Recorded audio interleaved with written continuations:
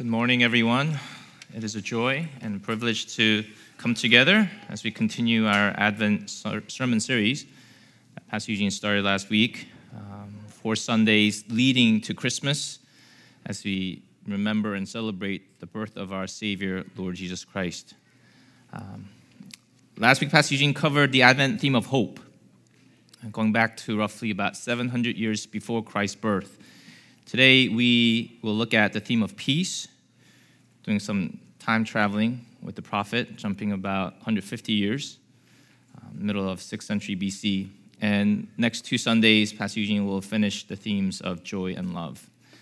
May we remember his first coming, and as we continue to prepare for his second. Let's pray as we read the word. Guide us, O God, by your word and spirit, that in your light we may see light, and in your truth find freedom, and in your will discover your peace. Through Jesus Christ our Lord. Amen. Scripture reading today is from the book of Isaiah, chapter 40. We'll be reading verses 3 through 5. Again, that's Isaiah, chapter 40, verses 3 through 5. When you have found it, please stand for the reading of God's word. Hear now the word of the Lord. A voice cries, "In the wilderness prepare the way of the Lord. Make straight in the desert a highway for our God. Every valley shall be lifted up, and every mountain and hill be made low. And the uneven ground shall become level, and the rough places a plain. And the glory of the Lord shall be revealed, and all flesh shall see it together. For the mouth of the Lord has spoken." This is the word of the Lord.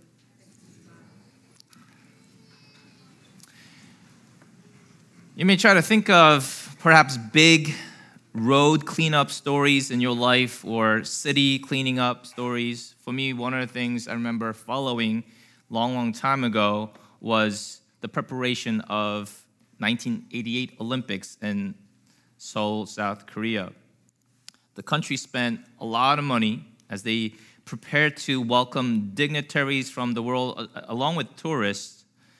And they began cleaning in preparation the Han River, the slum areas, building roads, stadiums, and other buildings so that the country would look good. Maybe for some of you guys, you remember a couple of years ago when President Obama was giving the commencement speech at Rutgers. Maybe you were a student, maybe you were graduating, or maybe you just heard about it, how there were tons of things taken care of before President Obama came, security checkpoints to areas being blocked off, and if you didn't come at a certain time, you just couldn't get into the campus. But most recently, last month, the city of San Francisco, after struggling for a while with homelessness, drugs, and crime, underwent a transformation. Well, they had a big event coming up, Asia Pacific Economic Cooperation Summit, where both Biden, President Xi from China, as well as others from the world were coming. So city workers were sent out, and they spent a lot of money planting, installing flower baskets, to putting up walls and barricades, sweeping away tent encampments in the downtown area, scrubbing down graffitis, painting new murals, and hanging up signage for the summit. Governor Gavin Newsom said in an interview, "We're cleaning up the state." And he continued by saying, "I know folks are saying, oh, they're just cleaning up this place because all those fancy leaders are coming to town." That's true, because it's true. But it's also true for months and months and months before APEC, we've been having this conversation. In the ancient Near East, roads were constructed, as they are today, to facilitate trade, to allow military to move, and to foster communication. And especially before a king's arrival, you would have people going to prepare the road, to smooth and to prepare the journey. And typically, you would have people going out to inspect the road condition. And if there are any repairs necessary, they would do it. They would also clean and clear things, whether from debris, just as we know after a big storm, things get fallen onto the street. And after lots of use, you would need things to be filled up also. In addition, you would have people going before to decorate the path so that the king or whoever will be coming will be received with these kind of banners and embellishments along the way. These meticulous preparation reflected the importance of the person coming. Greater the importance, greater the care, resources, energies, and commitment. When someone heard verse 3 that we read today, a voice cries, "In the wilderness, prepare the way of the Lord, make straight in the desert a highway for our God." Any listener at that time, or any reader at that time, would recognize that they're talking about a king who's coming, a royal king or an emperor, and they are to prepare, be ready. Last week, Pastor Eugene preached from Isaiah 9, giving us a birth announcement, an exciting birth announcement, but a little bit in advance, 700 years in advance. And at that time, it was the Assyrians who were in power, and they were the threat. And throughout the book of Isaiah, especially from chapter 1 through 39, there's a lot of language of divine judgment and God confronting the people of Israel, northern kingdom and the southern kingdom of Judah. You see, though God challenged them, called them to trust Him, people of God were imitating the nations around them instead of trusting in the Lord. They turned to political military power of the day instead of trusting in Him. And it was this failure to trust in the Lord as king that eventually led to the tragic first great exile, 722, when the Assyrians came in and the Israelites from the north were taken away.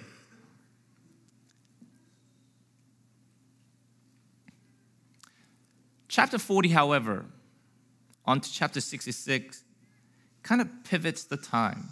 If the first 39 chapters is really about around 700 to 722 BC, when we turn to chapter 40, we come to a different time. You fast forward roughly about 150 years, and now the word of God that God gives through Isaiah the prophet is to those who are in Babylon. They're taken away as captives. City of Jerusalem has been destroyed. Temple has been destroyed.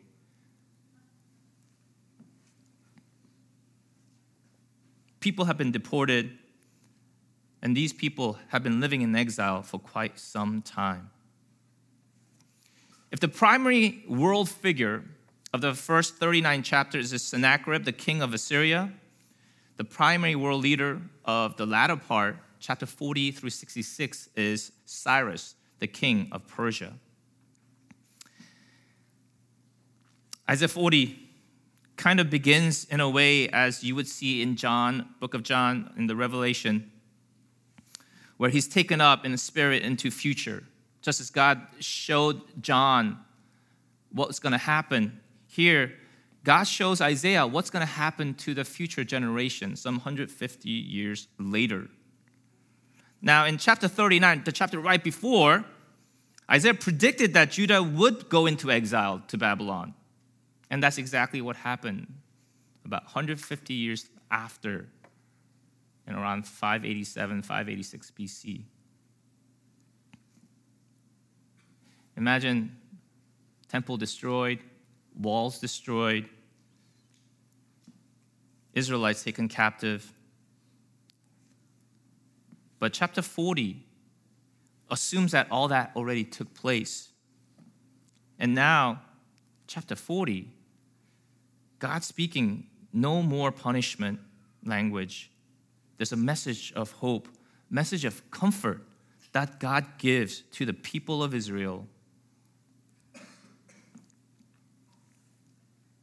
When you encounter disasters it makes us quite afraid and hopeless at times. I remember working with a student way back who grew up in Serbia, where he grew up hearing gunshots, and by God's grace, he was able to leave. But those kind of things traumatize you. Some of us, perhaps to a different degree, but we either just recently or we are going through something like a disaster of our scale. And maybe we are afraid and find ourselves hopeless, questioning God. Are you still for us? Are you still with us? And these are the kind of questions that eventually the Israelites who've been deported to Babylon were confronting, facing. With all that they've seen, they're wondering if God is still around. People of God were defeated, bitter, and disillusioned. But in that context, this is the message that God gives to the people who will be there in 150 years. It hasn't happened yet, but this is the message. He will comfort you. Now, God will use Cyrus to deliver his people. And that edict that Cyrus gives around 538 BC allows any Israelite who've been away captive to return if they want to, and to go back to Jerusalem to rebuild it, along with the temple. And while this is dealing with physical deliverance, God again teaches us that there's a servant, the Messiah, who's going to bring about the ultimate deliverance of his people and the world. I know I read the first 3 verses, verse 3 through 5, but right before, it's a famous passage also. Comfort, comfort my people, says your God. Speak tenderly to Jerusalem and cry to her that her warfare is ended, that her iniquity is pardoned, that she has received from the Lord's hand double for all her sins. Though you may feel like God is no longer your God, the Word of God reminds us that there are his people and he is their God. And we see 3 reasons. Like the proclamation, the verses that we read earlier is the content of the proclamation, but the context is given in the first 2 verses. And these are the 3 reasons why the proclamation of comfort is given. First, the warfare is ended. Now, this is speaking of military language, referring to hard service, almost like resembling if you're an army unit, you have a certain term you're supposed to serve, your tour of duty. And now the tour is over. Now it's time to come back. Second, the iniquity is pardoned. Payment has been made for her sins, and God has accepted that as sufficient. And third, Israel has received double for all her sins. It means that punishment has been sufficient fully. The city of desolation, or what's remaining, the subjection to Babylon, abandonment by God, is enough. And now, the occasion, because of that has all happened, God is ready to comfort these people, his people. It's amazing, the previous chapter 39 basically is filled with the words of doom. And that's exactly what happens. And in chapter 40, we see words of comfort, doom and comfort side by side. Some think of the book of Isaiah and says it parallels the Bible. 66 books in the Bible, 66 chapters. First 39 chapters in Isaiah is mainly speaking of judgment, and then the remaining 27 books speaking of hope from 40 through 46, kind of paralleling the New Testament and the Old Testament. However, in speaking more specifically about chapter 40 of Isaiah, there are great statesmen like Oliver Cromwell who considered it as the greatest chapter in the Bible.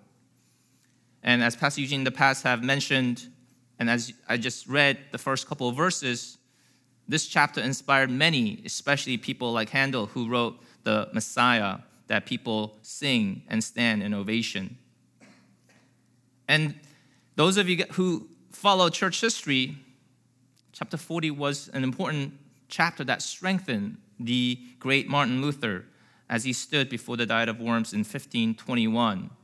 And after prayer and deliberation, by God strengthening him as he meditated on passages like Isaiah 40, was able to say, "Here I stand, I can do no other, help me God." Let's look at Isaiah 40, 3 through 5. Verse 3, it reads, "A voice cries, in the wilderness, prepare the way of the Lord, make straight in the desert a highway for our God." The two verbs, to prepare and to make straight, preparing as cleaning away, removing obstacles, and making straight in terms of things that are rough, smooth it out. And we see this image, this picture of what the person who's supposed to go is to do. All of this for what?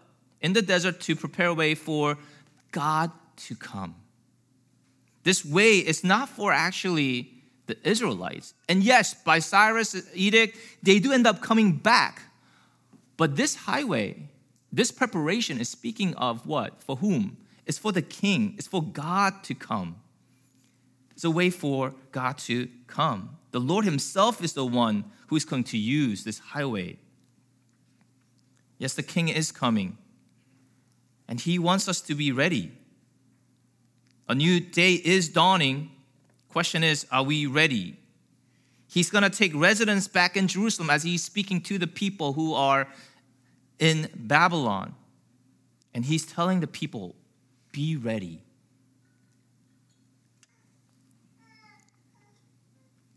In John chapter 1, verse 14, it reads, "And the word became flesh and dwelt among us."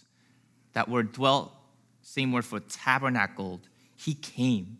He came and dwelt among us. And we see the fulfillment of what God has spoken in Isaiah 40 being fulfilled in the person of Jesus Christ. When verse 4 continues, it says, "Every valley shall be lifted up, every mountain and hill be made low, and uneven ground shall become level, and the rough places a plain." You fill up the valleys, you level off mountains, you make steep ground level, rugged spots smooth. This is what shall happen. It should be done. It is what God does as people of God does it. In a general way, as I'll speak later about John the Baptist, it causes us to think about the places in our lives that needs to be leveled and prepared. Spiritually, the readiness that we need to undergo. Because he is coming. As we prayed numerous times leading up to this, he came, yes, first time, but he will return. Question is, will we be found ready? God will accomplish his purpose. Every valley shall be lifted up. And true repentance is what he is demanding. Verse 5 ends with, "When the road is prepared, this is what's going to happen. And the glory of the Lord shall be revealed. And all flesh shall see it together, for the mouth of the Lord has spoken. When the highway is prepared, the Lord will show himself and reveal his glory, that all will see." Glory of the Lord is a sign of his presence, because when the temple is destroyed, the sign of his presence was destroyed. But ultimately, that was a reflection of what is to come. And this glory will be revealed to the whole world, not just to the Israelites, as a theme of universal display continues here, as we see in the book of Revelation, and interspersed throughout the Bible. When Jesus was born, the glory of the Lord shone around the shepherds, and they were terrified, rightly. And as I read in verse 14 of John chapter 1, yes, the Word became flesh and dwelt, or tabernacle, among us. And it continues by saying, and we have seen his glory. Glory as of the only Son from the Father, full of grace and truth. Later on, we see in his transfiguration, his unveiled glory, showing us, preparing us for his ultimate glory that he's going to reveal as he gets crucified on the cross, where he displays the fullness of the attribute, all the attributes of God's glory, from his love and justice, mercy and grace, wisdom and power, wrath and patience. And all of this, it will happen because God has spoken. He said it, and he will make sure it happens. Isaiah 40, 3 through 5, in different form, shows up in 4 of the Gospels. John the Baptist cries out in the wilderness, calling out to prepare the way of the Lord. And he's not a civil engineer. He's not trying to literally prepare the highway, leveling things. But he's preaching. He's preaching the message of what? Repentance from sin. And he's baptizing people, baptizing as a symbol of repentance, and clearly pointing out to people of the atoning work that this Son of God came to do. Here is the Lamb of God who takes away the sin of the world. As he preaches the message of repentance and as he baptizes to those who are high and low, he blasts away any sense of self-righteousness, especially to people like self-righteous Pharisees and Sadducees, calls them to repent. And he gives hope to the wretched sinners, raising them up. He understands the need to disturb the comfortable and the need to comfort the disturbed with the gospel of Jesus Christ. Season of Christmas and New Year is a stressful time for a lot of people. I think that's one of the reasons that contribute to higher level of theft, break-ins. They feel greater need to provide and they can't, and other factors leading in. But it also elicits a different kind of anxiety in a lot of us, even for us Christians. And it is Christ, the Prince of Peace, who calls us to come to himself, because he alone is the one who can give true peace, peace with him. And as we have peace with him, peace with others. And as we begin to have peace with him and others, peace with ourselves. I think soon, once we finish the Westminster Larger Catechism, we will probably go into Heidelberg Catechism. Westminster Shorter Catechism starts with what's the chief end of man is to glorify God and to enjoy forever. The first question of Heidelberg Catechism starts with something a little different. It asks, what is your only comfort in life and in death? What is your only comfort in life and death? And this is the answer, that I am not my own, but belong body and soul in life and in death to my faithful Savior, Jesus Christ. He has fully paid for all my sins with his precious blood, has set me free from the tyranny of the devil. He also watches over me in such a way that not a hair can fall from my head without the will of my Father in heaven. In fact, all things must work together for my salvation. Because I belong to him, Christ, by his Holy Spirit, assures me of eternal life and makes me wholeheartedly willing and ready from now on to live for him. The source of our comfort in life and death, brothers and sisters, is in knowing that we are not our own, but that we belong, both body and soul, in life and in death, to our faithful Savior, Jesus Christ. That is the comfort that we have because of Christ. And why do we not belong to ourselves? It's because he has paid fully for all of our sins with his precious blood and has set us free from the tyranny of the devil. We no longer belong to ourselves. I'm not my own. This isn't my body, it's his. It belongs to Christ. And this redemption is accomplished because forgiveness and removal of guilt happened when he paid fully. And because of what he's done, now we are free to serve. Free to serve him. Free from tyranny of the devil and free to serve the Lord who is worthy. And the Catechism answer continues to encourage us by reminding us that his providential care is for us.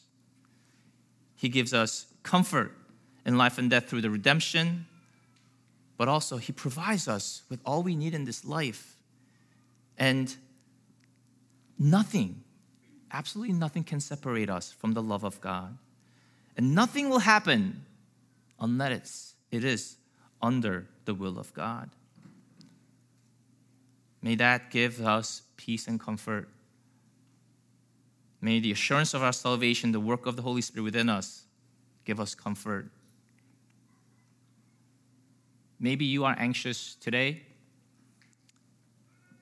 This assurance, may we experience it more and more as we come back to the cross, as we remember his first coming, as we are challenged now to prepare, just as God used Isaiah chapter 40, and just as John the Baptist.